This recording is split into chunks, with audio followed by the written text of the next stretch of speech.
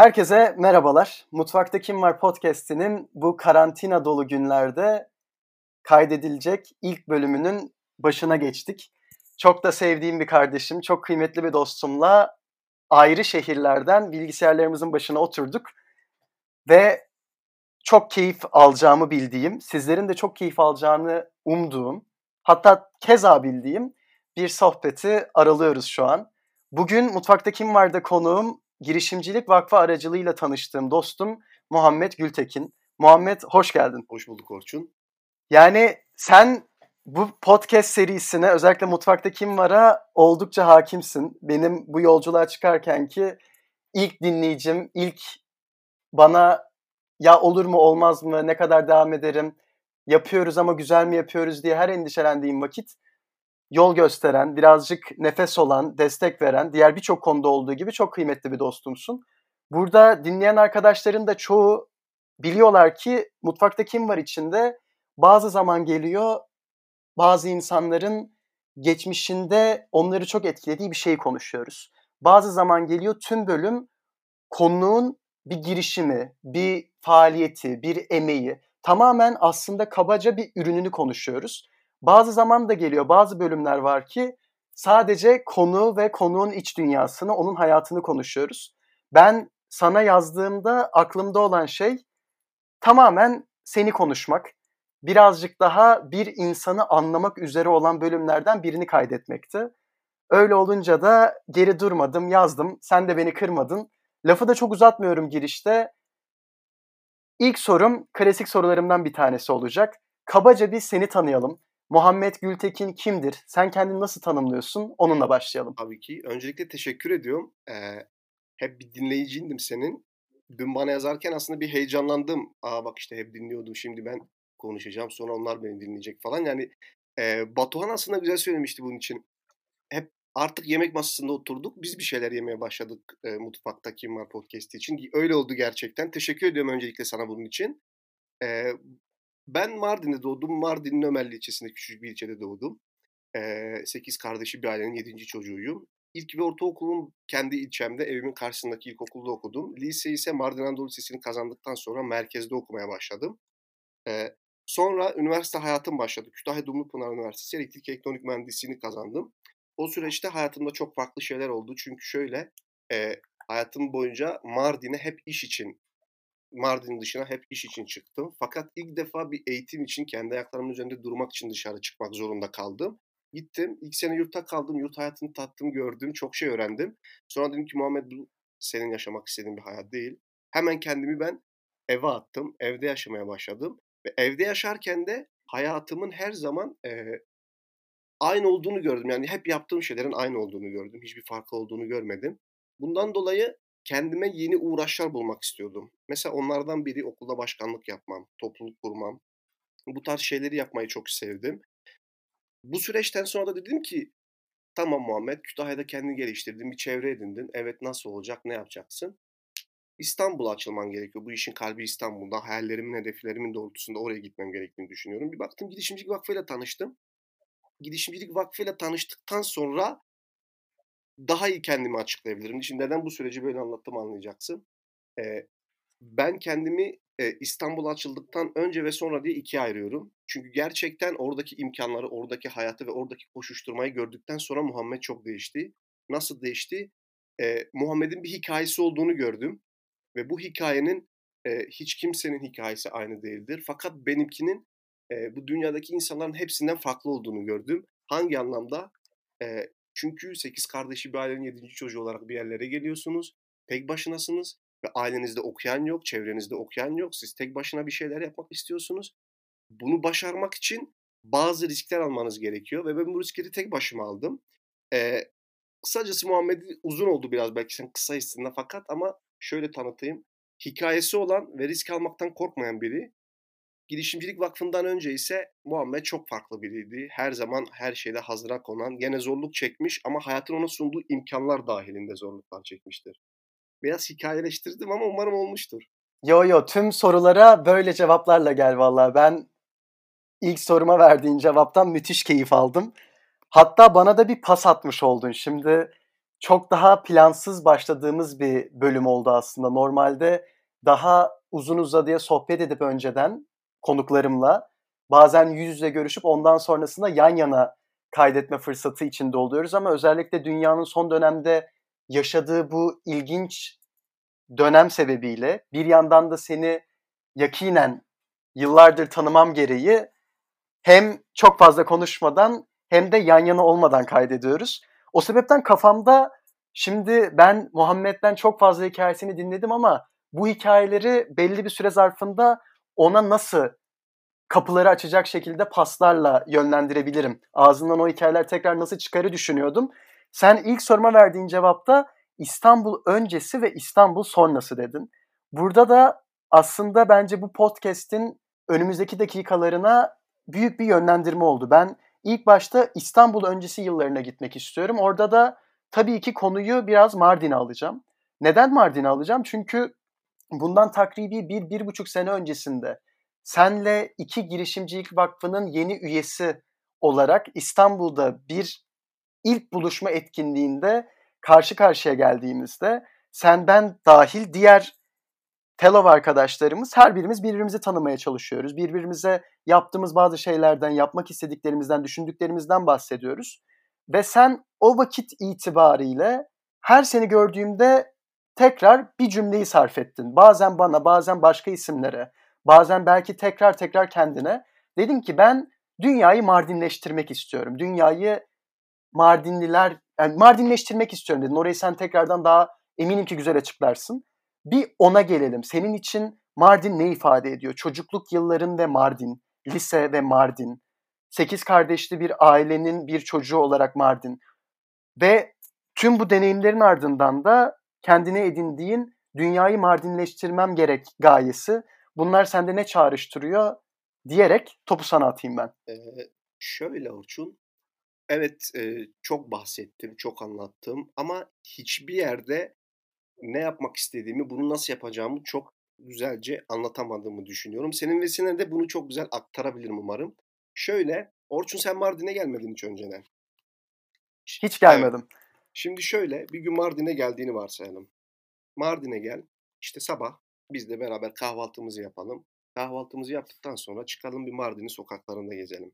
Mardin'in sokaklarında gezerken yolda geçen bir Kürt bize rojbaj diyebilir. Bir Arap ehlen ve sehlen diyebilir.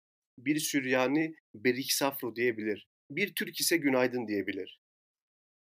Hadi oradan adettendir. Yolumuzun üzerinde bir taziye var. Taziye evine girip duamızı ettikten sonra yanımıza bir Süryani yaklaşıp oğlum Muhammed bak bizim aramızdaki bir tek fark bir Fatiha'dır. Hele sen benim yerime bir Fatiha oku da şu fark kapansın der.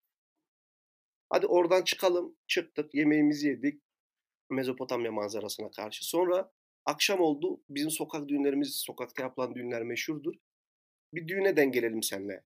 Bak o düğünlerde, o düğünlerin Kürtlerin çektiği halayı Araplar daha iyi oynar. Arap'ın reyhanesi Kürtler daha iyi oynar. Süryani'nin ikiliçesi, çöreğini biz düğünlerimizde dağıtırız. Mesela geçenlerde Paskalya Bayramı'ydı. Ben hatırlarım ilköğretimde okuduğum zamanlarda bizim sokaktaki demirci ustaları Hristiyanlardı. Bana bir yumurta verirlerdi. Süslü bir yumurta. Ben de alır o yumurtayı getirir hemen evdeki vitrine koyardım. Benim için hayat yani en azından Paskalya Bayramı ondan ibaretti. Evet her Paskalya Bayramı geldiğinde gidiyordum amcaların yanına bana yumurtayı veriyorlardı. Getirip buraya koyuyordum. Ama insan büyüdükten sonra bazı şeyleri daha iyi idrak edebildiği için o zaman anlıyorsun. Benim çevremdeki insanların yarısı farklı kültürleri, farklı dilleri, farklı ırkları tanıyabilmek için yurt dışına gittiler. Ama benim bunu yapmama gerek yoktu çünkü ben doğduğum yerde böyle bir şey vardı. Mesela Mardin'de Ulu Cami'de bir ezan okunduğunda Kırklar Kilisesi'nin çanı onu huşuyla dinler. Yani bu şekilde e, dünyayı Mardinleştirmek istiyorum. Dünyanın her yerinde bu kadar huzursuzluk, bu kadar kötü şeyler varken ben de bir nebze kendimce bir şeyler yapmaya çalışıyorum. Yani dünyayı Mardinleştirmek istemem buydu. E, bir de az önce anlattım İstanbul öncesi İstanbul sonrası. Bunu da bir yerde Mardin'e bağlayacağım. Mardin'de doğup büyümek evet çok güzel bir şey. Fakat ben çok küçük bir ilçesinde doğdum büyüdüm. Benim hikayemin başlığı imkansızlıklar. Ben İstanbul öncesi hayatın bana sunduğu imkansızlıklara hep yadırgardım, hep kızardım. Neden böyle, neden böyle? Fakat İstanbul'dan sonra fark ettim ki hayatın bana sunduğu imkansızlıklar benim en büyük imkanlarımmış. Çünkü ben o imkansızlıkları bir yerde başarıp kendi imkanıma çevirmeye çalıştım. Mesela bizim ilçede sadece ya futbol oynardık ya da küçük bir yüzme havuzumuz vardı. Çok iyi futbol oynadıktan sonra terimizi atmak için havuza giderdik. Fakat mesela şu an ben yüzemiyorum ama yüzersem çok iyi yüzerim. Neden? Çünkü küçücük bir ilçede tek havuz vardı. Yapacak hiçbir şeyimiz yoktu. Böyle imkansızlıklardan böyle imkanlar doğurup bir yerlere geldim. Ondan dolayı hayatımı ben İstanbul öncesi ve İstanbul sonrası diye ayırıyorum. Ve bunu da başına, tepesine, çatısına Mardin'i koyuyorum. Çünkü Mardin olmasaydı bunları yapamazdım. Mardin'in bu ilçesinde doğup 8 kardeşi bir ailenin 7. çocuğu olmasaydım hayatım bana sunduğu imkansızlıkları imkana çeviremezdim. Yani dediklerini dinlerken bir noktada insan hayrete düşmüyor değil bence. Neden diye soracaksın. Çünkü günümüze bakıyorum. Yani ben doğma büyüme İstanbullu bir gencim. Ve yani çok böyle bir yerlerde hep yazılıp çizilir böyle şeyler söylenir ama bu bir gerçek ki insanlar artık birbirine yabancılaşıyor. Birazcık daha birbirimizi sorguladığımız, birbirimizin hele ki birbirimizi çok da tanımıyorken olası tavırlarından, hareketlerinden endişe duyduğumuz dönemlerde yaşıyoruz. Farklılıklardan çokça korkuyoruz. Ve aslında bu bölümü korona sebeple herkesin sevdiklerinden uzak, insanlardan, genel olarak toplum hayatından korkakça artık tamamen saklanmak durumunda kaldığı bir dönemde kaydetmemiz de ilginç bir rast gelme oldu bence. Çünkü iki tip insandan uzaklaşma olduğunu düşünüyorum bugünlerde. Bir tanesini biz korona dönemi öncesi evlerimizde mahsur kalma gereği içinde olmadan da yapıyorduk. Gönüllerimizi bir ötekine, yabancı dediğimiz bir ötekine açmayarak. Şu an belki de kendi kendimize kalıp artık dört duvar içinde o yabancı diye atfettiğimiz insanları özlerken o önceki zamanlarımızda, sokağa çıkabildiğimiz zamanlarda açmadığımız gönüllerimiz için kendimize kızıyoruz gibi. Ama ben bunu düşünüyorum son zamanlarda. Özellikle neredeyse bir ay oldu sevdiğim insanlardan uzak, sosyal hayattan daha kopuk yaşadığım. Ama sen bana diyorsun ki aslında Mardin'de geçirdiğin küçüklükte, Mardin'de şu anki hayatında bu bahsetmiş olduğum insandan yabancılaşma, bir ötekine, yabancıya uzak davranma senin normalde zaten gördüğün, sana öğretilmiş bir şey değilmiş belli ki.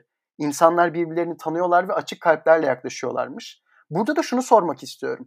Neden ben İstanbul'da büyüdüğüm bu düzen içinde, bu yabancılaşma içinde büyüyorum ve belki de zaman içerisinde bu düzene katkı sağlıyorum.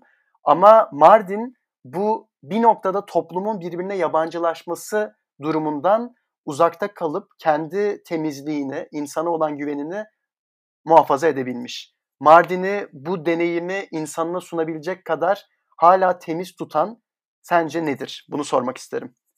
Ben şuna inanıyorum. Bu hayatta hikayesi olanın kazandığını düşünüyorum. İnandığım şey de bu benim. Çalışmak, hayal kurmak, emek vermek hepsi çok kıymetli şeyler. Bunları yaşarken insan bir hikaye elde ediyor. Bence senin en büyük hikayen bana göre İstanbul'da yaşayıp İstanbul içinde bazı şeyleri görüp ona göre hareket etmen. Mesela diyorsun ya İstanbul'da biz bu kadar birbirimizden uzaklaşırken Mardin'de herkes birbirine yakınlaşmaya çalışıyor. Aslında bu da senin imkansızlığın belki. Bunu nasıl imkana çevirebiliriz'i konuşmamız gerekiyor. Mesela ben şunu diyordum kendime küçükken Mardin için. Ya abi ben geliyorum okula ediyorum da Eskişehir'de okuyan adamın imkanı çok bu çok falan filan. Hep kafamı bu şekilde dolduruyordum. Nasıl olacak, nasıl edecek, nasıl yapabilirim? Ben bu insanlarla yarışamam ki. İşin realitesine döndüğümde evet belki onlar benden bir noktada önde olabiliyorlardı eğitim olarak ama hikaye olarak ben hepsinden öndeydim. Yani bunu bir görmüş geçirmişlik anlamında demiyorum, yaşamışlık olarak diyorum. Bunu çok şekilde, çok rahat bir şekilde açıklayabilirim, anlatabilirim ama demek istediğim şey şu, hikayesi olan kazanıyor, hikayesi olmayan ne yapıyor dersen, hikayesi olmayan ne yapıyor dersen şikayet ediyor. Ben bunu yapıyordum. bundan 10 sene 15 sene önceye kadar hayatımda aldığım her kararda şikayet ediyordum. Her şeyde, yaptığım her şeyde kendime kızıyordum. Nasıl yapabilirim, nasıl olmaz, niye bunu yaptın, şu bu. Bu arada kendi paramı kendim kazanmama rağmen bir ekonomik bağımsızlığım vardı. 15 yaşında ben ilk paramı kazanmaya başladım, ticaretle öğrendim. O günden beri hep bir şeyleri kendim yapmaya çalışıyorum. Yani ben burada işi hikâyeye bağlıyorum. Bir gün Mardin'e gelirsen sana bu ortamları kendin gözünle görmeni sağlarım ve çok mutlu olurum. Eee, İstanbul, evet, çok güzel bir şehir. İmkânlar ülkesi, bak ülkesi diyorum. Ama bana göre bir Mardin kadar imkânsızlıklar ülkesi değil. Dünyanın her yerinde imkânlar ülkesi var ama imkânsızlıklar ülkesi yok. Belki bu noktada Mardin başarı hikâyesi diyebilirim kendi başına. Tarihe bakarsak da bunu getirebiliriz. Şimdi yaşanılan şeylere bakarsak da bunu getirebiliriz. Abi şeyi soracağım. Peki şimdi mesela bir yandan sen bir şeyler söylerken ben bazı notlar alıyorum. Tabii. Bazı notlar alırken de aslında seninle olan iletişimim dahilinde daha önce düşünmediğim bazı şeyleri düşündürttün bana. Önümdeki not defterine tanıdığım tek Mardinli yazdım. Ve burada bak şuna getireceğim konuyu. Yani şimdi özellikle İstanbul'daki düzende memleket fikri birazcık daha bazı zamanlar şaşmış olabiliyor insanlarda bence. Çünkü şimdi soruyorsun nerelisin, neredensin? Herkes anasının babasının doğup büyüdüğü, geldiği toprakları memleketi olarak söylüyor. Ama şu vakte kadar ben çevremde hep bir kişiye nerelisin dediğimde genel olarak aldığım cevap ya ben İstanbul'da doğdum büyüdüm ama ailem şuradan gelmiş. Babam şurada doğmuş, annem burada doğmuş. Sen Mardin'de doğuyorsun, Mardin'de büyüyorsun. Ondan sonrasında yolculuğun orada başlıyor, orada gelişiyor ve şimdi farklı şekillerde, bazen İstanbul'da, bazen başka şekillerde, başka şehirlerde bulunduğun bir yolculuk içindesin. Buradan konuyu şuna bağlayacağım. Şimdi benim tek Mardin'den gelip buralarda bulunan seni tanımam, benim az insan tanımamla ya da belki de tanıdığım herkesin nereli olduğunu bilmememle mi alakalı? Yoksa aslında demin de bahsettiğin temiz kalpler ülkesi diyeceğim ben de Mardin'e. Öyle bir şehirde insanların farklı şehirlerde farklı hikayelere dahil olması gerçekten de ciddi bir mücadele ve belki de şans mı gerektiriyor? Burada bir keskin fırsat eşitsizliği mi söz konusu? Bu sebepten mi ben ve benim gibi nice İstanbullular diyeyim hadi, senin gibi hikayelerden bir noktada mahrum kalıyor? Bu konuda ne düşünüyorsun? Şöyle düşünüyorum. Bana en azından benim tanıdığım bir sürü İstanbul'un benden daha çekici hikayesini olduğunu gördüm. Ben hayatımı ayırdım ya İstanbul'dan önceki Muhammed, İstanbul'dan sonraki Muhammed diye. İstanbul'dan önceki Muhammed olmuş olsaydım seninle tanışmazdım. Bu kadar açık ve net. Çünkü ben hala bir köşede oturup hayatımın bir noktasında yaşadığım şeylerden ve yapacağım şeylerden şikayet etmeye başlardım. İstanbul bence çok güzel bir şehir. İmkanlar ülkesi. Ben de bütün kariyer planlarımı, hayatımı, her şeyimi İstanbul üzerine kuruyorum. Ama bir noktada benim bir noktam, bir toprağım, bir kanım Mardin'e bağlı olacak. Ben Mardinli olmasaydım da belki Mardin olacaktı. Bu arada sadece Mardin olmak değil. Mesela Diyarbakır'da doğup büyüseydim de, Urfa'nın bir köyünde de doğup büyüseydim bu aynı şey olacaktı. Yani bundan dolayı sadece buralarda doğup büyüyen insanların bu fırsat eşitliğinden yararlanamaması beni üzdü ve ben İstanbul'dan önceki hayatımda hep buna şikayet ediyordum. Fakat şikayet etmeyi bıraktım. Bir şeyleri başarmak istedim. Ondan sonra bu hayata geldim. Evet, bu noktada İstanbul'da yaşayan insanların bir fırsat eşitsizliği olduğunu var yani o hakka sahipler. Nasıl bir hakka sahipler? İstanbul'daki adam istediği zaman çıkıp Mardin'e gelip gezebilir. Ama şöyle üzülerek bunu söylüyorum. İstanbul'daki insanların %80'i Mardin'i merak ediyor sadece. Ama ellerinde bir yurt dışı bileti olduğunda hemen yurt dışına gidebiliyorlar. Mesela geçenlerde bir arkadaşımla konuştum. Arkadaşım ya işte Mardin'i çok merak ediyorum falan filan. Gel abi. Virüsten önce tabii. Ya işim var gelemiyorum edemiyorum. Sonra gördüm ki 2 gün sonra kız arkadaşıyla beraber yurt dışına gitmişler. Mesela buna sen de dahilsin Orçun. Hasankeyf'i gelip görememenin acısını yaşayacaksınız. Ben buna çok üzülüyorum. O konuyu biraz açar mısın? Ben geçen günlerde bir sosyal medya paylaşımı yapmıştın Evet. Hasankeyf'le alakadar. O paylaşımı burada da dillendirsen de bir dinlesek diyeyim o zaman. Tabii seve seve. Şöyle, Hasankeyf sular altında kalıyor. Yani baraj yapılacak ve barajdan dolayı Hasankeyf sular altında kalıyor. Hasankeyf tarih anlatım. Şimdi şöyle düşün. Mezopotamya Ovası'nın üzerinde Göbekli Tepesi'nden tutun Hasankeyf'e kadar bir sürü tarihi yapıtlar var. Ve biz bu tarihi yapıtlara ihanet edermişçesine başka yer kalmamış gibi gelip diyoruz ki burası sular altında kalacak. Biz buraya baraj yapalım. Buradaki eserleri alıp taşıyalım. Şöyle çok basit bir yer. Çok basit bir örnek vereyim, özür dilerim. Şimdi senin doğup büyüdüğün evin satılmasını ister misin? İstemem abi elbette. Bu da onun gibi bir şey. Ben Hasankeyf'e 20 kere gittim. Hasankeyf'te evet çok çok çok büyük anılarım yok. Benim kapımın dibi de değil. Evet, kabul ediyorum. Ama Türkiye'deki mesela İstanbul'daki insanları Mardin'e veya Batman'a bağlayan şeylerden biri Hasankeyf'ti mesela. Ben bir sürü arkadaşımı misafir ettiğimi hatırlarım. Ve Hasankeyf'e götürüp oraları gezdirdiğimi hatırlarım. Hatta Instagram paylaşımından demiştim ya, yarın öbür gün internetten doğuya geldiğinizde araştırma yapacaksınız. İşte doğuda nereye gidilir diye. Hasankeyf çıkacak. Silin abi onu. Silin. Hasankeyf diye bir yer kalmadı. Ve bunun acısını çekeceksiniz. Gelip Hasankeyf'i görmeyen insanların %80'i, %90'ı bu acıyı çekecek. Çünkü Hasankeyf görülmesi gereken bir yer. Şimdi çok girdik mi oraya çıkamayız. Ondan dolayı çok şey yapmak istemiyorum. Sen de yaşayacaksın Orçun. Gelmeyen herkes yaşayacak. Ve ben insanları buraya çekmek için elimden gelen her şeyi yapıyorum. Bazen kendi imkanlarımı kullanıyorum. Mesela Kütahya'dan 2 arkadaşım çok önyargılıydılar Mardin'e gelmekle ilgili falan. Düşünüyorlardı. Gelirsek ne yapacağız, nerede kalacağız? Ben getirdim onları, burada misafir ettim. Arkadaşım bana diyor ki, 2 gün sonra arkadaşım beni aradı Mardin'den gittikten sonra. Abi dedi, ben kız arkadaşıma Hasankeyf'te evlenme teklifi etmek istiyorum. Yani ben bunu söyleyeyim.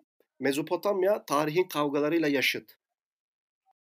Ve bir ömürden de Hasankeyf'e sonsuz veda. Senin aracılığınla da bir veda etmiş olduk. Teşekkür ederim.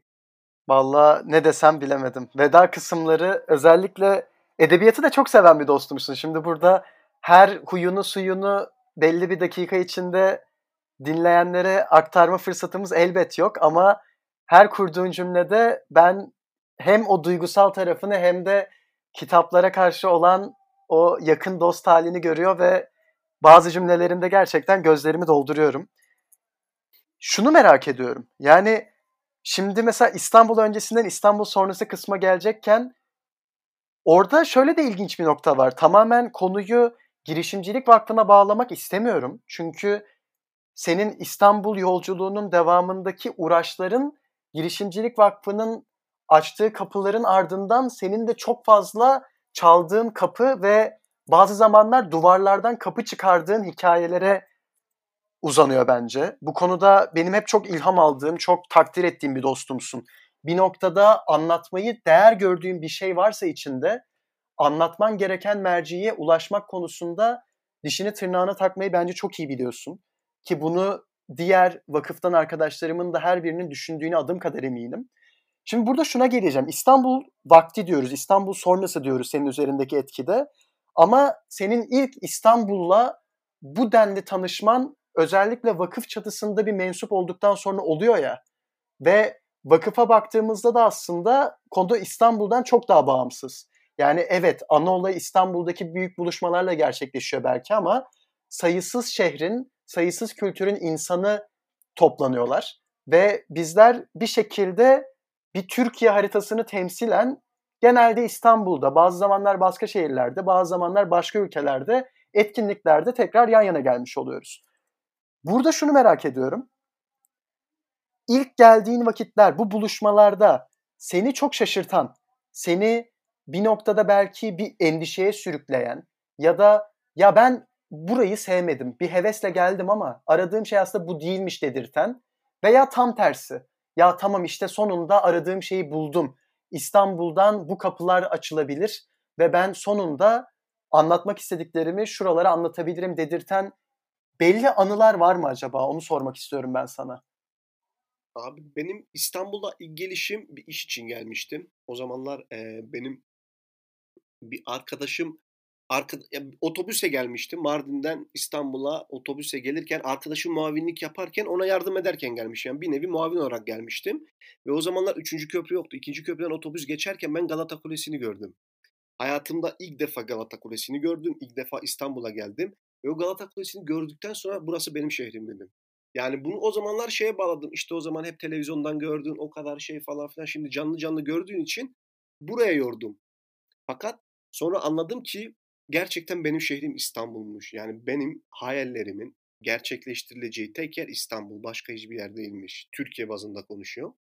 E, Ben Kütahya'da üniversite başkanlığı yaparken e, Vali Bey'le oturup görüşebiliyordum. İstediğim zaman yanına gidip randevu alıp görüşebiliyordum onun müsaitlik durumuna göre. Bir gün fark ettim ki ben Muhammed dedim tamam dedim Kütahya'da sen e, en üst nokta valiyle bile oturup muhabbet edebilecek noktadasın. Bunun bir tık üstüne olabilir. İstanbul'a açılmak olabilir dedim. O zamanlar Girişimcilik Vakfı'nı duyuyordum sevdiğim bir arkadaşım sayesinde. Girişimcilik Vakfı'na başvurdum. Girişimcilik Vakfı'na vururken e, vurarken yanımda bir arkadaşım vardı hatta bak işte ben böyle bir şeye başvuracağım programı anlattım. Bana şey dedi direkt şu laf kullandı. Ya Muhammed oturduğun yerde o kadar öğrenci varken seni mi alacaklar? Bana direkt bunu söyledi. Öyle mi dedim öyle dedi. Neyse girdim Girişimcilik Vakfı'na seçildim. Bu arada ilk defa söyleyeyim bunu. Ben Girişimcilik Vakfı'nın yüz yüze mülakatında Sina Bey'le bir mülakata girdim. Mülakatın ortasına Girişimcilik Vakfı Fellow olduğumu hissettim. Çünkü istediklerimi, hayallerimi Sina Bey'e geçirdim ve bu hissiyatı geçirdiğimi düşünüyorum ve orada hissettim en azından seçildikten sonra. Neyse Girişimcilik Vakfı'na girdim. Hayatım tamamen değişti bu arada. E, O zamana kadar İstanbul'a hep gezmeye geliyordum. Oturup arkadaşlarımla eğlenmeye, alışveriş yapmaya geliyordum. İlk defa kendi eğitimim için, kuracağım hayaller için İstanbul'a geliyordum ve bunun için çok mutluydum. Yani kendimce boş vakit geçirmeye gelmiyordum İstanbul'da. Çok dolu vakitler geçirmeye geliyordum. İşte Girişimcilik Vakfı'na girdikten sonra hayatımda bazı şeyleri değiştirdim. Bazı çizgiler çizdim kendime ve bu çizginin ne aşağısına ne yukarısına çıktım. Tam üstündeyim yani. Hep o çizginin üzerinde gidip geliyorum. Mesela o arkadaşım beni aradı mezun olduğu üniversiteden. Hani işte o kadar öğrenci varken seni mi alacaklar diyen arkadaşım beni aradı. Mezun olduktan sonra iş bulamadı. Muhammed dedi sana CV'mi yollasam bana iş bulmak konusunda yardımcı olur musun? Direkt ona şunu söyledim. Kusura bakma ama o kadar üniversite öğrencisi varken neden seni alsınlar? Aslında mesela üniversite başkanlığı seçiminde de bu benim başıma geldi. Yabancı Dil Yüksekokulu'na ilk üniversiteden Mardin'den kalkıp üniversiteye gidiyorum. Hiçbir şey yok. Okulun ikinci günü hoca sınıfa giriyor. Diyor ki başkanlık seçimi var. Kim katılmak ister? Herkes elini kaldırıyor. Sınıftan önce başkan oldum. Sonra kalktım. Arkadaşlarım arasında bir seçim oldu. Birisi geldi yanıma dedi ki ya sen dedi Mardin'den kalkmışsın buralara kadar gelmişsin başkan mı olacaksın dedi. Okul dedi kaldırmaz dedi bunu. Sen otur İngilizceni geliştir bir şeyler yap falan filan dedi. Ve ben Kredi Yurtlar Kurumu'nda kalıyordum o zaman. Kredi Yurtlar Kurumu'nda uyurken rektör yardımcısı beni telefonla aradı ve başkan olduğumu söyledi. Yani ve bu olaylardan sonra İstanbul'a geldim. Aslında Girişimcilik Vakfı hikayemi biliyorsun çok anlattım sana. Az önce de bahsettim. Ondan sonra ise çok kıymetli insanlarla tanıştım. Ve bu insanlar hayatımın her noktasında, her konusunda bazı insanlar rol model alabiliyordum. Benim hayatımın bir noktasında aldığım rol modellerin hepsi ya televizyonda gördüğüm insanlardı ya kitapta okuduğum insanlar. Ama İstanbul hayatım başladıktan sonra rol model olarak aldığım insanların hemen hemen hepsi oturup beraber masada yemek yediğim veya İstanbul'a gittiğimde onları arayıp oturup bir çay içtiğim insanlar oldu. Bu noktada Girişimcilik Vakfı bana çok şey kattı. Çok kıymetli oldu benim için. Bu süreçten sonra zaten evet Girişimcilik Vakfı benim uğradığım çok güzel duraklardan biri. Ama kendi hayallerimi gerçekleştirmek istiyorsam, kendimi geliştirmek istiyorsam bunun bir tık üstüne çıkmam gerektiğini düşündüm. Eee, Bunu yaparken de bu arada ailem de bu konulara çok yabancı olduğu için bana bazı noktalarda destek olamadılar. Haklı olarak. Mesela babama dedim ki ben girişimcilik vakfını kazandım işte şöyle böyle. O zamana kadar bana şunu dedi. Oğlum derslerini bitir, KPSS'ye gir atan. Direkt bana bunu söylüyordu. Ama şimdi bana diyor ki ne yapmayı düşünüyorsun? Nasıl olacak? Yurt dışına çıkacak mısın tekrardan? E, çok kıymetli aslında. Eee, hayatıma aldığım bu insanlar bana kattıkları şeyler, buna sen de dâhilsin. Bana kattıkları şeyler için onlara teşekkür ediyorum senin aracılığında da bir kere daha. Ve, nefis terbiyesi denen bir şey var. İşte, benim o şikâyet ettiğim dönemlerde nefsimi terbiye ettiğimi düşünüyorum. Nefsimi terbiye ettiğim için de bana sunulan imkânları hep sonuna kadar kullanıyorum. Girişimcilik Vakfı da bunlardan biri. Senin aracınla da teşekkür etmiş oldum. Sana da sağ ol. Valla ben sana teşekkür ederim. İyi ki yollarımız İyi ki de. kesişmiş. Abi sen hazır iyice ısınmışken çok kısa bir soruyla tekrar topu sana bırakmak Tabii ki. istiyorum. Ve babanın sana sorduğunu, söylediğin soruyu sana yönelteceğim. Yani İstanbul öncesi dedik, İstanbul sonrası dedik. Şu an apayrı bir düzen gidiyor. Farklı koşturmacaların, heyecanların, heveslerin var. Ne yapmayı düşünüyorsun? Ben elektrik elektronik mühendisliği okuyorum bu arada. Son sınıf öğrencisiyim. İşte online derslerde bitiyor. Büyük ihtimal haziran'da mezun olacağım. Eee, abi İstanbul'da yaşamak istiyorum. İstanbul'da bir enerji şirketinde hayallerimin peşinden koşmak istiyorum. Bu arada İstanbul'da yaşamak istememin en büyük nedenlerinden biri de bu. Okuduğum bölümün en büyük kaynağının İstanbul'da olduğunu düşünüyorum her bölüm gibi. Ve gerçekten Girişimcilik Vakfı sayesinde tanıştığım insanlar ve o insanların bana kattığı şeylerden sonra bazı şeyler daha da çok netleşti kafamda. Mesela onlardan biri hep şuydu. Mesela ben bir santrale gidip orada mühendislik yapıp hayatımı öyle geçindirmek. Fakat hatta bak şöyle bir örnek verebilirim. Ben bir yerde staj yaptım. Staja gittik işte seçim süreci bitti. Staj yaptım. Bir ay stajı bitirdikten sonra İstanbul'a gittim. İstanbul'da Girişimcilik Vakfı mülakatı oldu. Girişimcilik Vakfı'na seçildim, döndüm. Tekrardan yaz oldu. O süreyle Girişimcilik Vakfı'nda bir senemi doldurmuş oldum. Staj yaptığım yer beni tekrardan davet etti. Gel, tekrardan staj yap. Bu sefer summer intern yani 3 aylık bir staj teklif ettiler. Kabul ettim, gittim. Ee, bu sefer aradaki değişimi baş mühendis fark etti. Ve bir direkt bana bunu söyledi. Muhammed dedi sen bu termik santrale gelirsen körelirsin. Senin hayallerinin, senin yapmak istediklerinin cevabı bu termik santralde değil dedi. İstanbul'a git dedi. Ve o gün karar verdim. Ne yaparsam yapayım İstanbul'da olmam gerekiyor. Hayallerimin, kurduğum planların hepsi İstanbul üzerinde. Ve babam hala bana soruyor ne yapmayı düşünüyorsun, nasıl olacak, ne yapacaksın? Abi şöyle, e, ben girişimci olmak istiyorum. Bu arada onu da açıklayayım. Ben Girişimcilik Vakfı'na girerken evet girişimci olma isteği vardı. Fakat çevremdeki insanların girişimci olduktan sonra hayatlarının ne türlü değiştiğini gördükten sonra girişimci olmak istedim. Kesinlikle girişimci olacağım. Bu 5 sene sonra, 10 sene, 20 sene fark etmiyor ama hayatımın bir noktasında girişimci olacağım. Bu e, bir startup kurup o hazzı, o tadı almaktan kastım değil. Kendi işimi kurup onun başına geçmek istiyorum. Şu an bütün hayallerim, hedeflerim 5 sene, 10 sene, 20 sene, kaç sene sonra olursa olsun İstanbul'da kendi işimin başında olmak. Anlıyorum. Buradan ufaktan son sorulara doğru Tabii. geçmek isterim. Orada da konuyu tekrar bir nebze Mardin'e bağlamak istiyorum. Şunu soracağım. Şimdi ne yapmak istiyorsun dedim ve bir noktada hedeflerini anlattın abi. Bu hedeflere ulaştığın vakit ve artık iyice neler yaptığından, neler istediğinden, demin bahsettiğin çizginde çokça netleşip o çizgiyi daha da kalınlaştırdığın vakit eminim ki, yani sormuyorum bile bunu, hayatında Mardin'le alakalı bağlantıların, oradaki varlığın sen nefes almaya devam ettiğin müddetçe bitmeyecek. Ve bu kaydın en başlarında da çok güzel bir şekilde bir hikayeyle bizi aslında Mardin sokaklarında yürüttün. Ve şunu soracağım. Şimdi sen o sokaklarda yürürken senin de memleketine bakıp ya şunları değiştirmek istiyorum, şunları geliştirmek istiyorum, şunlara ulaşırsam Mardin'e şunu katmak istiyorum ya da İstanbul'da gördüğüm, öğrendiğim, kendim deneyimlediğim şunları oradaki insanlara aktarmak ve benzer deneyimleri yaşatmak istiyorum dediğin bir gaye de var mı acaba gelecek hedeflerin içinde? Eğer varsa nelerdir, biraz da onlardan bahseder misin? Teşekkür ederim öncelikle bu soru için. En büyük uğraşım bu. Aslında kendi işimi kurmak istiyorum derken mesela hani düşünürsün, edersin, geleceğinle ilgili bir plan kurursun ya, hayal kurarsın. Mesela bir Mardinli kontenjanı açacağım. Kesinlikle açacağım. Çünkü Orçun, beni tanıyorsun sen. Benim gibi binlercesi var Mardin'de.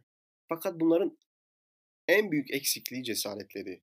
Ben bu cesareti üniversiteyi dışarıda okuyarak yendim. Üniversiteyi kendi memleketimde okumuş olsaydım bu korkuyu yenemezdim.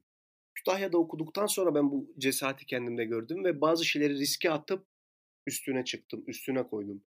Bu noktada Mardin'e kesinlikle şunu yapacağım. Abi şimdi bahsettim sana, hayatımda hep şikayet ettiğim bir nokta oldu. Hayatın bana sunduğu imkansızlıklardan dolayı. Ama geçmişe dönüp baktığımda şunu fark ettim.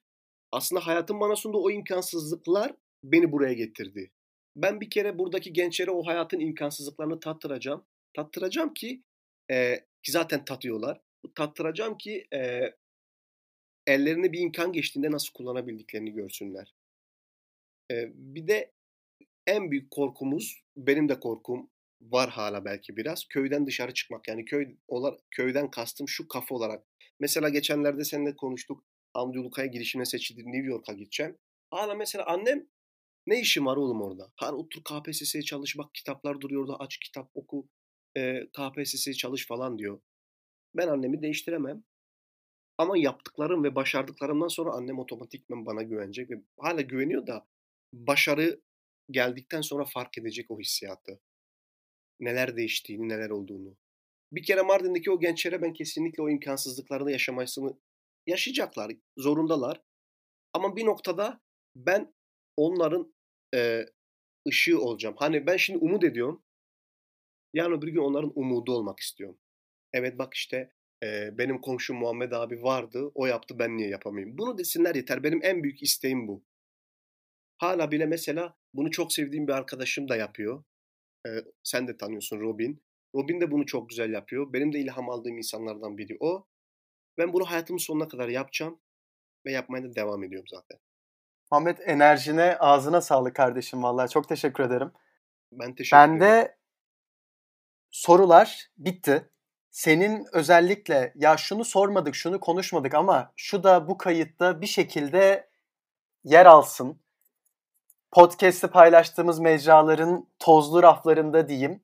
Geriye dönüp baktığımızda, dinlediğimizde şunu da konuşmuş olalım dediğin, atladığımız herhangi bir şey var mı acaba diye sana bir son soru sormak isterim. Abi müsaadenle ben de son bir şey söyleyeceğim. Teşekkür ediyorum öncelikle. Yani dün bana mesaj attın ve çok güzel bir podcast oldu. Çok kendimi iyi ifade edebilmişimdir umarım. Seni de kırmadığım için mutluyum ve bir de uzun zamandır görüşememenin verdiği bir özlemi de giderdiğimiz için mutluyum. Benim aslında girişimci olmak istiyorum ama bir startup'ım yok. Evet, mühendislik okuyorum ama elle tutulur yaptığım bir şey yok. Fakat başardığım bir sürü şey var bana göre. Ve ben bunların hepsini çabama, emeğime ve kurduğum hayallere borçluyum. Eee, Benden bir sürü insan var. Başarılı, bir yerlere gelmiş. Rol model aldığım insanlar var. Fakat bu Muhammed'in söylemesi gereken tek bir şey varsa o da şudur. Ne olursa olsun, ne yapmamız gerekiyorsa, ne yaparsak da yapalım. Bizim kurduğumuz planların dışında hayatın bir planı oluyor. Ve biz o planı hiçbir zaman işin içine katmıyoruz. Hayatın planı da ne olursa olsun, iyi veya kötü, hayal kurmaktan, çalışmaktan vazgeçmeyelim. Başta da dedim, hikayesi olan kazanıyor. Umarım hepimizin güzel bir hikayesi olur ve bu hikayeler bir gün bizi bir noktada kesiştirir ve hasret gideririz. Ağzına sağlık. Bu iyi dileklerini gönülden paylaşıyorum. Umuyorum sen de yarınlarda güzel başka hikayelere koşturuyor olurken bazı zamanlar yanında, bazı zamanlar arkanda seninle birlikte aynı heyecanlara gönül verme fırsatından mahrum kalmam. Ve bunu dinleyen diğer birçok ortak dostumuz da bence bu konuda ben de kalmam umarım diye podcast'i dinlerken içlerinden geçiriyordur. Her şey için çok teşekkür ederim. Çok keyifliydi benim için. Umuyorum bu endişe dolu olduğumuz, dört duvarın içine kapandığımız ama bir yandan da yarınlar hadi bir gelsin de bu sefer hiç koşturmadığım gibi koşturacağım. Sevdiklerime hiç bakmadığım gibi bakacağım. Hiç sarılmadığım gibi sarılacağım dediğimiz günlerde çok uzakta değildir. Mutfakta Kim Var'ın bir bölümünü daha sonlandırmış bulunuyoruz. Bu bölümde çok sevdiğim kardeşim Muhammed Gültekin ile kendisinin yolculuğunu, insan hikayesini konuştuk. Bir sonraki bölüme kadar kendinize iyi bakmanızı diliyorum. Sağlıkla ve mutlulukla kalın. Görüşmek üzere.